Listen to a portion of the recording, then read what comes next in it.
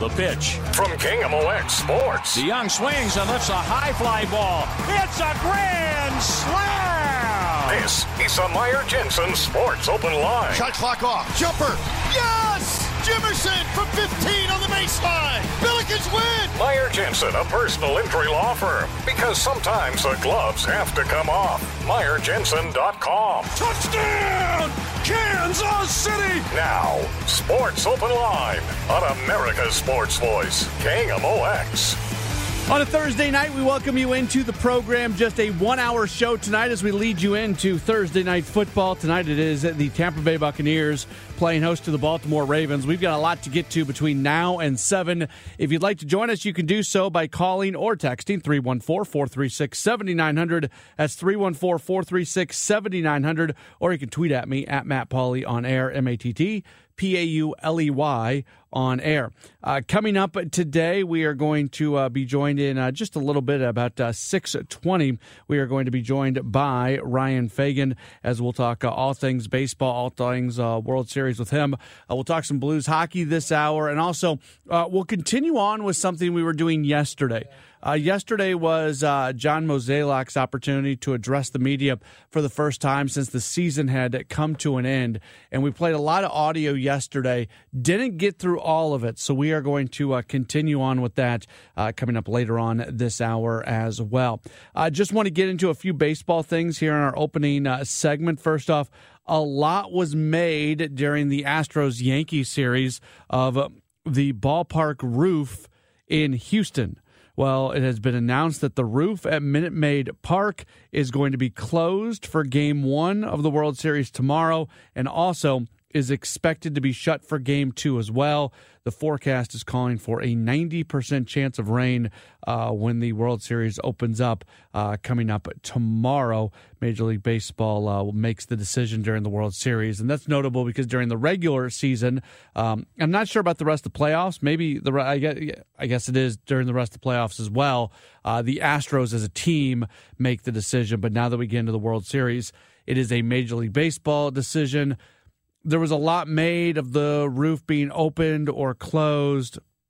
Aaron Boone thought there was a home run that would have gotten out had the roof been closed, but it was open, so the wind was blowing in. So, there's just, you always look at that roof stuff. As somebody who spent a number of years in Milwaukee watching games at a ballpark where there was a roof, I can tell you at least there were rules about when the roof could be open and when it could be closed and how many times it could be opened and closed. The idea behind that was because the environment is different with the roof being open or the roof being closed. So the last thing you would want is, say, if the wind is blowing in, to be opening up the roof and opening up the panels when the visiting team is batting and then starting to close them when the home team is batting, that sort of thing. So there are rules in place in cities where there is a roof on what to do. But that's one bit of news.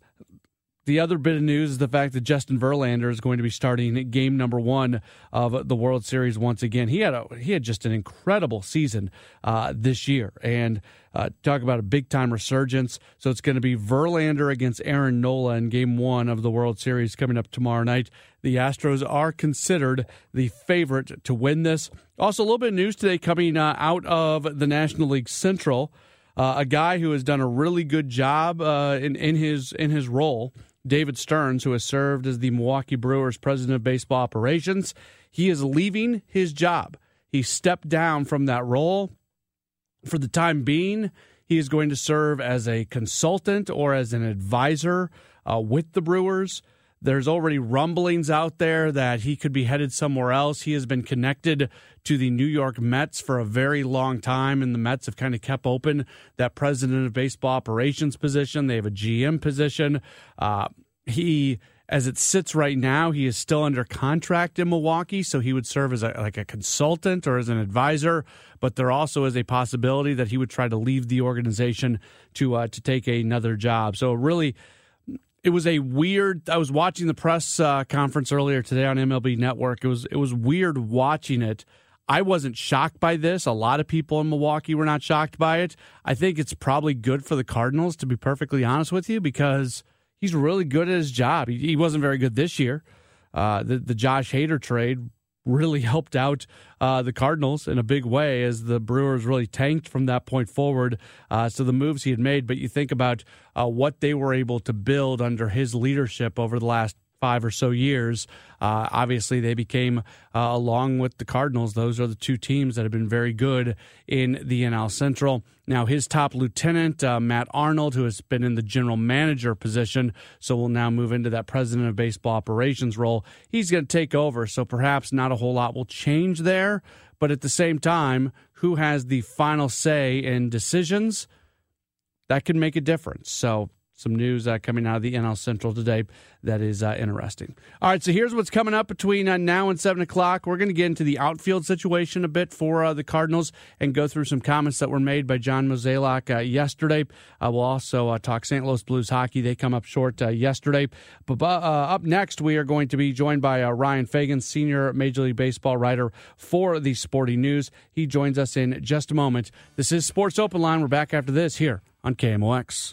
Your home of the Cardinals. Arenado swings and hits it deep to left field. That ball is out of here. The Billikens. Jumper. Yes! Billikens win! The Chiefs. Touchdown! Kansas City! We are America's sports voice. KMOX. 3-2 delivery. On its way. Swing and a high drive to center field. Get up, baby. Get up, baby. Get up. Oh, yeah! David Freese has just sent us into game number 7. This series is tied 3-3 with a walk-off home run here in the bottom of the 11th inning. The Cardinals win it 10-9. Unbelievable. It was this day in 2011, Game 6, the David Freese game. We all remember that game fondly, almost like it just happened yesterday, but it's been a little while. Right now, we're going to welcome in. And that was Game 6 of the World Series. We're still waiting another day for Game 1 of the World Series, but we will head down to Houston and be joined by Ryan Fagan, senior Major League Baseball writer for the Sporting News. Ryan, by the way, follow him on Twitter at Ryan, Fagan. Ryan, thanks for your time. How are you? Doing great, Matt. How you doing, man? I'm good. So you tweeted out a couple hours ago a picture, and you're a baseball card guy, and the baseball card that's in your photo is a Bo Jackson future star. I had that baseball. That took me back to, I don't know what year that would have been, but I definitely had that baseball card. I love seeing that photo today.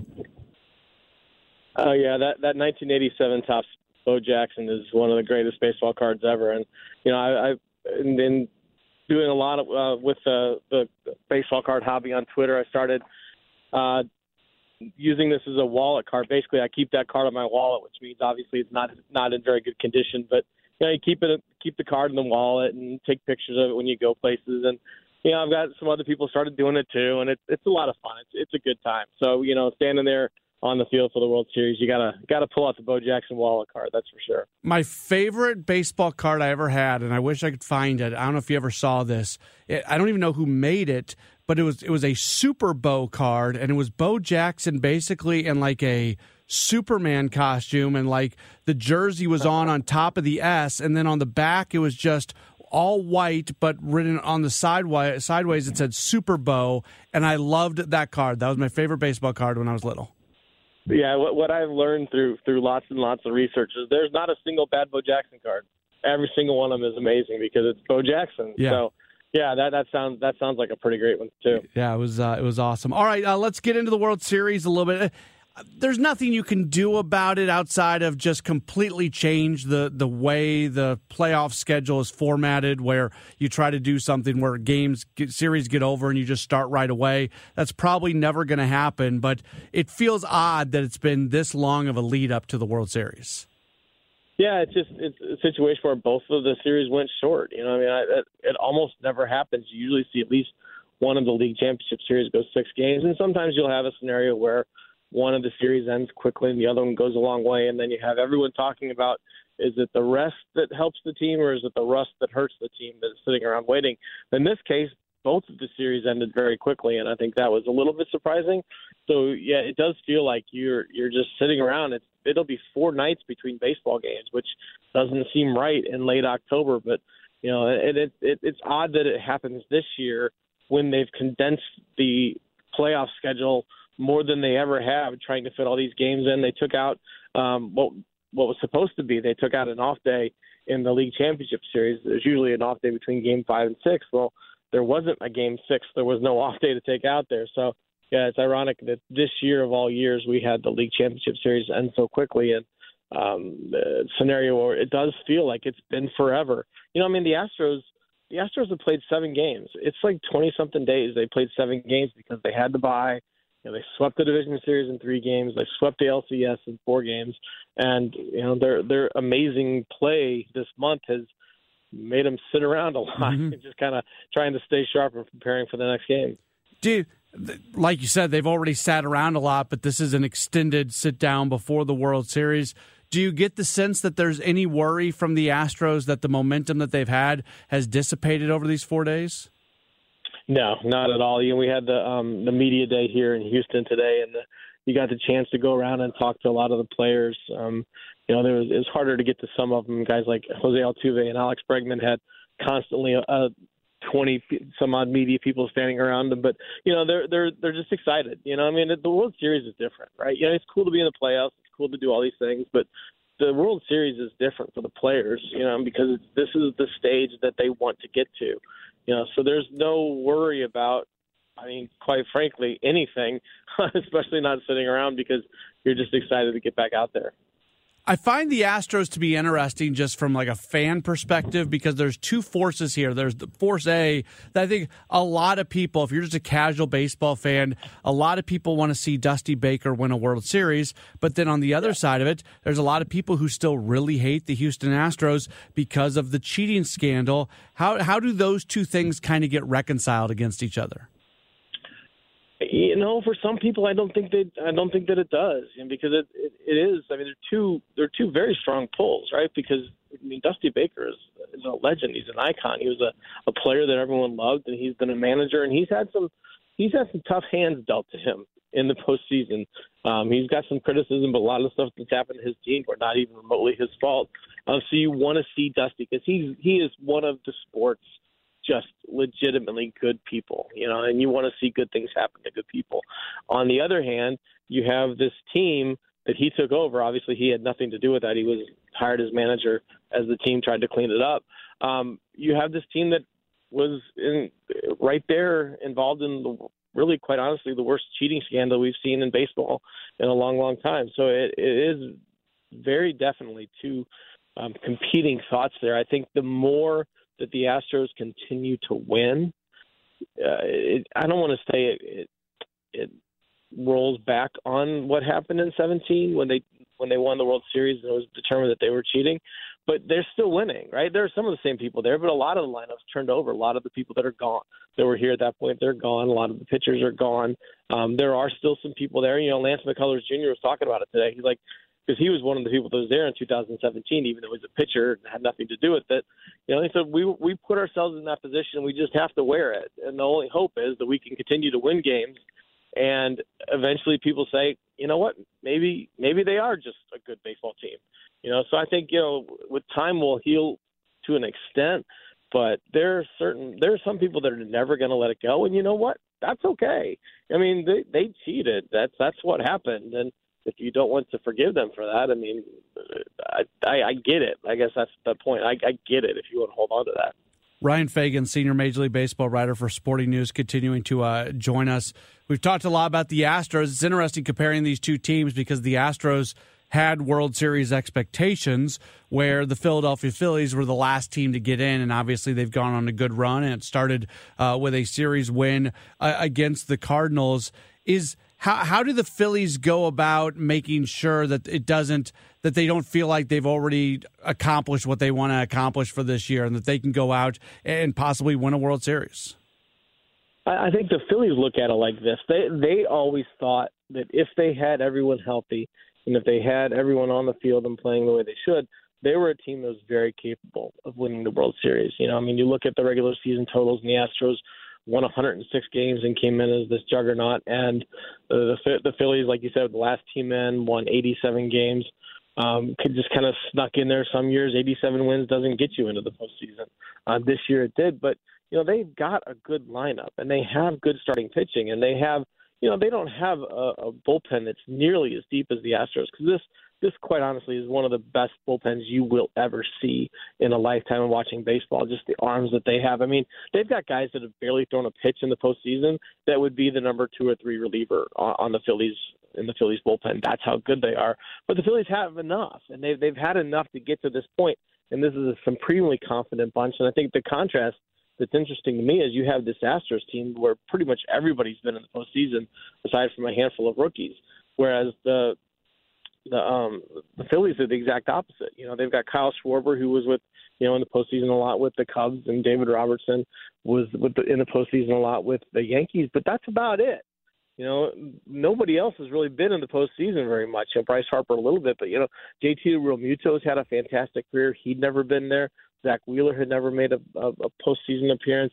Aaron Nola hadn't. Zach Eflin, Rhys Hoskins, all of these guys who played a long time in the majors, most of it with the Phillies, and never got this chance. And now that they're here, I can tell you quite confidently from talking to several of them today, they are not just happy to be here. This is part of, we're going to win this thing, and I think they feel very confident in their ability to do so.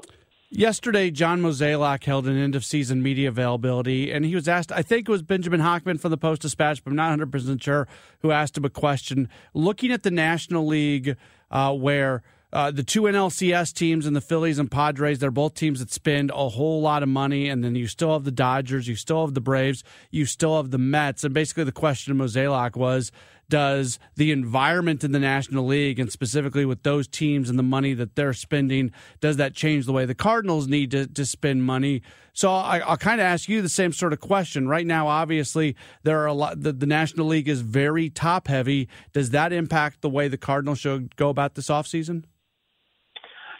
I think it's, as much as anything, it's not that you're competing to get to the top of the regular season. It's you're competing to win a World Series, right? And I think that we've seen the way that you win in the postseason. And, there's 2 things you have to do. You have to be able to hit home runs, and it's not just you have to have a couple of guys. You need to have a deep lineup. I mean, you look especially with the Braves when they won last year.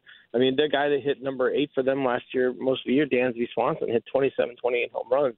The Astros have guys that can hit up and down the lineup. The Phillies have a lot of guys that can hit home runs, and I think that the Cardinals were lacking a little bit. Even Albert Pujols came in and did what he did. I mean, the truth is, without that, at base, let's be honest, nobody expected Pujols to hit that many home runs, get not, much less get to 700, but go past it. Without him doing what he did, this is a Cardinals team that has a very different season, because you have Arenado and Goldschmidt, and they were both phenomenal, and they had other guys contribute, but they didn't have that other source of power. And how did they replace that? I think that's even, Mozeliak talked about in his press conference, that they will spend more money next year. The payroll will go up, and I think that's something that, I think Cardinals fans are happy to hear, but they'll want to see how is that going to happen, right? In what ways does the payroll go up? And I think that's going to be interesting to see. He is Ryan Fagan. He covers Major League Baseball for The Sporting News. Follow him on Twitter at Ryan Fagan. Ryan, enjoy the World Series. Thank you so much for taking some time, and we'll talk again real soon.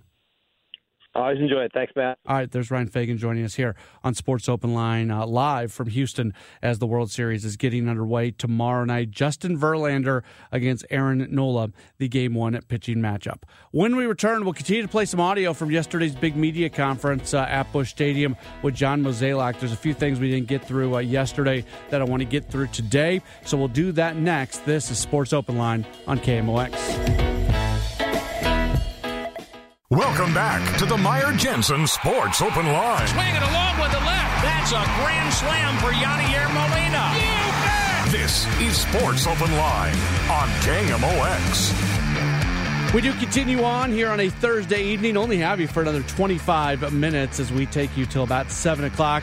And then we will make way for Thursday night football. Baltimore and Tampa Bay tonight. I told you that we would continue to go through some audio from yesterday's news conferences. We may get a little bit into tomorrow as well. As John Mozeliak said a lot, when you talk for close to 40 minutes, obviously you do say a lot. And wanted to get to just a couple things today specifically, because he did talk about the outfield and some decisions that they're going to be making in the outfield and some decisions that could be impacted with young players on the way. So first off, let's start with a couple outfielders that are set to that are going to be back and did not really put together great seasons this past year. Start talking about Dylan Carlson and what he did in terms of battling through injury. He definitely was affected by his wrist. There's no doubt that he didn't have the year he had hoped for. I think he tried to grind through it. But, clearly we hope to see more. When you're looking at our overall outfield production, it wasn't where we envisioned it, especially, when you flip back the calendar 1 year and as we were planning on what 2022 was going to look like. So, we still think we have talented guys, but things are going to have to change, and hopefully he can come into the season healthy. And, I hope he's actually not swinging a bat right now, letting his wrist rest. And then, when the time is right, he can get it going again. I think I played this cut yesterday, but I'll play it again since we're talking about the outfield. He talked about the health of Tyler O'Neill and just the importance of him staying healthy. I think Tyler has a chance to be an exciting player, right? We saw glimpses of that, but obviously 2022 was not the year that he wanted, nor the year that we wanted for him. So adjustments have to happen. And I think the good news is he's going to be in St. Louis a lot of this offseason, so he'll have access to our training staff and be able to come down here and work at Busch. So I'm excited that he'll have that opportunity for prepping for 2023, but clearly something has to change and he has to do something different. Yeah, it'll be interesting to hear during spring training, assuming he is still in the organization, and you would think he probably will be, just to find out maybe what was different for him. And obviously you see his body type and you make these assumptions that maybe his injury history is connected to his body type. I don't know if that's true or not true. I don't know how flexible he is and what his workout regime includes. I don't know any of that information, but the bottom line is he's had a hard time staying healthy, and he looks different than about 99% of Major League Baseball players out there. So you start to do the thing where you wonder, is that at all connected to it? Now, a name to remember, and I think right now the Cardinals are in a little bit of a weird spot because they need a couple more bats. And maybe one of those bats comes at the catcher position. If you end up with a Wilson Contreras, there's some other catchers out there. Almost no matter who you go out and get, it's probably going to be at least a little bit of an offensive upgrade over Yadier Molina. You would hope that you can get a major upgrade at the catcher's position. We've talked about it a lot, so you still probably want to bring in another bat or two, certainly another bat that's a high-level, all-star caliber type bat. What positions will that come at? And you do look at the outfield as a possibility. There's some middle infield possibilities open as well. At the same time, two very exciting prospects are on the way in Jordan Walker and Mason Wynn. And you would be crazy to not have that have at least some type of impact on the decisions that you are making this offseason. And Mozeliak talked about that a little bit, and just the idea of being aware of the high-level talent in the pipeline that's going to be at the big league level sooner than later. I think, right now we have a lot of talent coming with Walker, Wynn, to name a few. And so I got to be very careful on what we do this offseason in terms of, making sure we still create opportunity. But, we're not there yet. We have still time to discuss and how we want to think about redeploying our resources. And, as we start to explore both free agency and trade markets, we'll have a better idea what that looks like in the near future. You just mentioned Jordan Walker. We know how you've talked about him in the past. With some of the things he's done in the fall league, has he expedited the learning curve that there's a realistic chance he could go to Jupiter actually competing for one of the three starting outfield spots? Yeah, I think it'd be silly for me to rule out any possibility with him. He's had an incredible year. He's from a physical standpoint, he continues to get stronger. From a performance standpoint, he continues to have success. So in terms of trying to think through a ceiling for him to where he might begin next year, I just don't think that's fair to him or us. But we're definitely excited about what he's bringing to the table, and certainly glad we have him.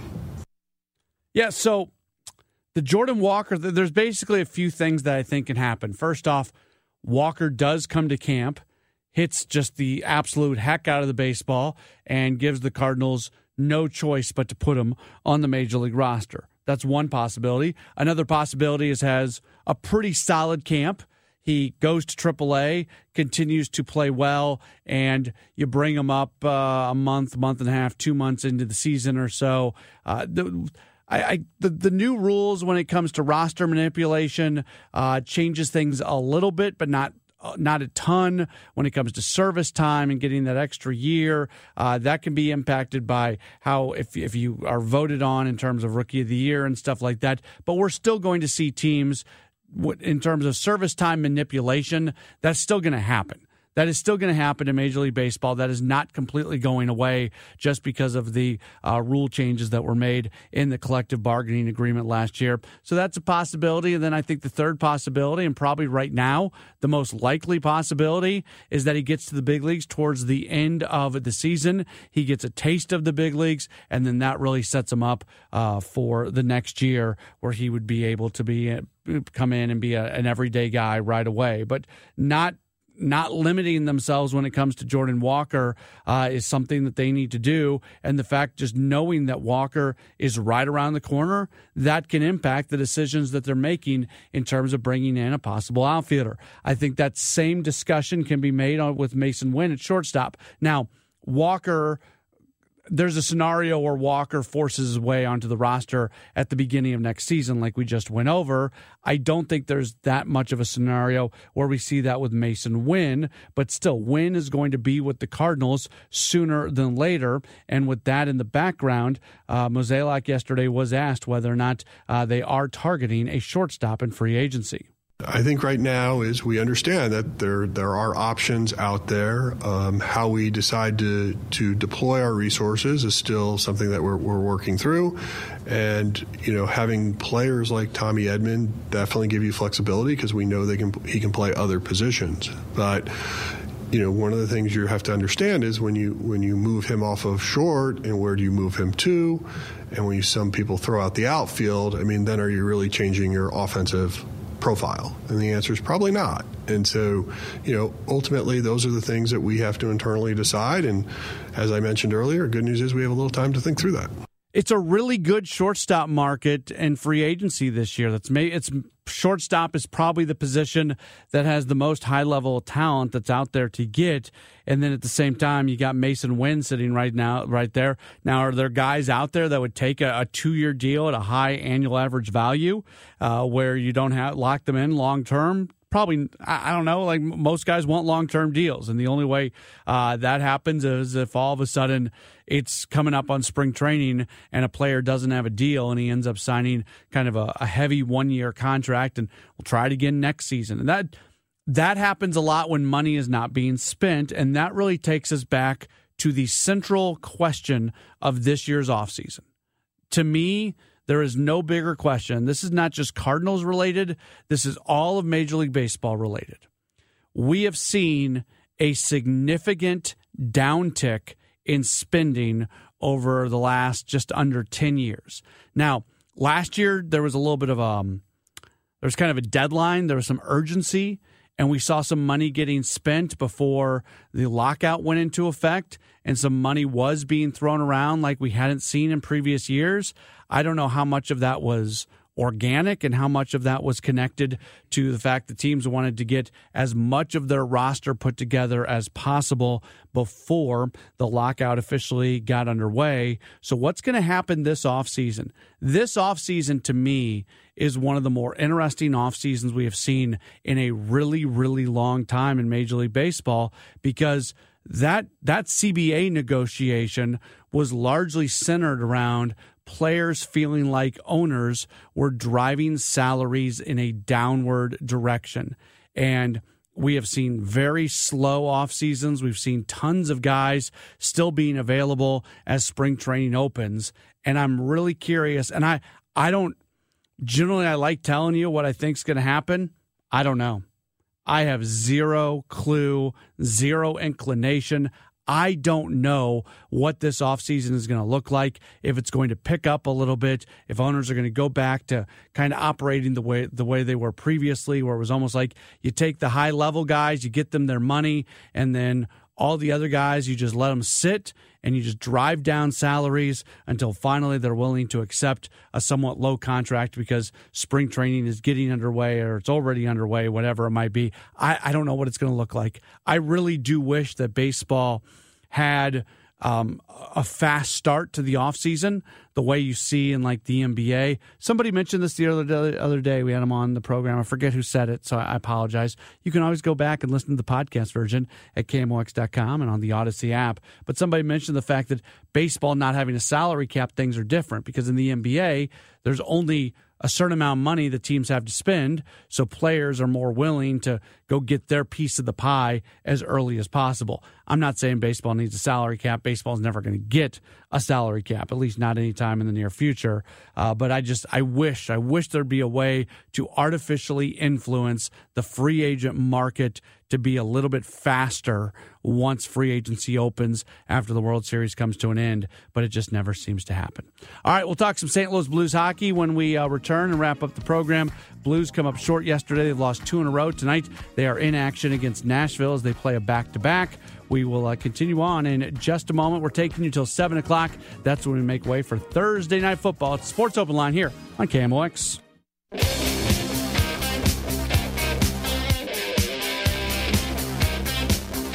Skating in the first period, coming off a trip like that, sometimes that does happen. But I thought after that we were the better team. We got going, had a good second and a good third. That was Craig Berube last night after the Blues come up short against Edmonton, losing by a 3-1 score. Over the last 2 games, both losses, they have been outscored now 7-1. That was after their undefeated start to the season when they won their first 3 games. They're on a back-to-back tonight. Always tough when you travel on these back-to-backs like they're doing. They are in Nashville this evening. They're going to match up against the Predators, and that game is going to get started in about 10 minutes or so. Here you're going to be able to hear Thursday Night Football. That's what we have for you tonight as the Ravens and the Buccaneers are in action. A few other things that were said after the game yesterday. Berube was asked about what his team is doing offensively after, again, they've scored just the 1 goal over the last 2 games. Oh, I believe so, for sure. I mean, even on a PP there in that third period, I mean, man, we had some good looks, but he made a couple saves, and we missed the net a few times on that. So it's close. Even with the goalie out, we were right there. We had a couple good looks, but you just got to stick with it. The goal scoring's funny sometimes. You dry up sometimes. I know it doesn't happen to us a lot, but right now it's at that point. We got to simplify it, and we got to go get some dirty goals. That's the bottom line. And we had heard Berube talk early before yesterday's game. He talked about playing closer to the net, and a lot of times you get kind of those dirty type goals that he's referring to when you are closer to the net. So we'll see if anything really changes during tonight's game. Jordan Binnington finishing with 25 saves. Ryan O'Reilly, who had the only goal for the Blues yesterday, was asked about the goalie play that they're getting right now. Yeah, it's that's something I think we're all very confident in is the way our goalies can play, and it's just doing a better job in front of them. I think again, a couple little mistakes, little details that might have made them have to work a lot harder than they have to. But when we got good goalies like that, it's know that when we do play good defensively, we're going to be in every game and have a chance to win.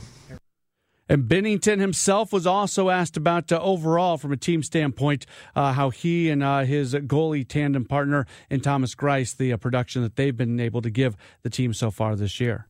Yeah, he was solid last game, and it's good, and hopefully we can just keep building, and we're doing all right, but we're 3-2, and we want to separate ourselves as much as we can early and continue to just look up from there. So we're going to keep our heads down, keep working, and keep trying to give the team a chance to win. And they're right back at it tonight, as Ryan O'Reilly talked about the challenges, the advantages of playing in these back-to-back games. Yeah, it's frustrating. I think kind of got what we deserved. We didn't start off very good in this period. First period was, on our heels, just watching a lot, and it was right there for us. Especially too, I think, one play I thought it was a hook, and it's turnover and icing into the back of the net would have been, it's a bad bounce, unfortunately. But we had good pressure at the third. It would have been, I thought we had a chance to win it. Unfortunately, we didn't. But we'll respond, get back at it tomorrow. Indeed, they are back at it. What was tomorrow is now tonight.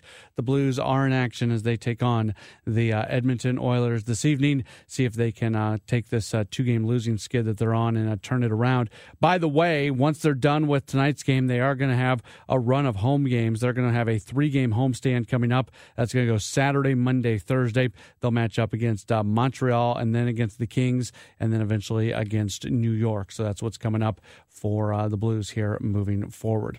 And that's just about going to do it for this edition of Sports Open Line. Again, we've got Thursday night football coming up tonight as the Ravens and the Buccaneers, they are in action in Tampa. Ravens 4-3, Buccaneers 3-4. The call from Westwood One Sports, it's coming up next right here on KMOX.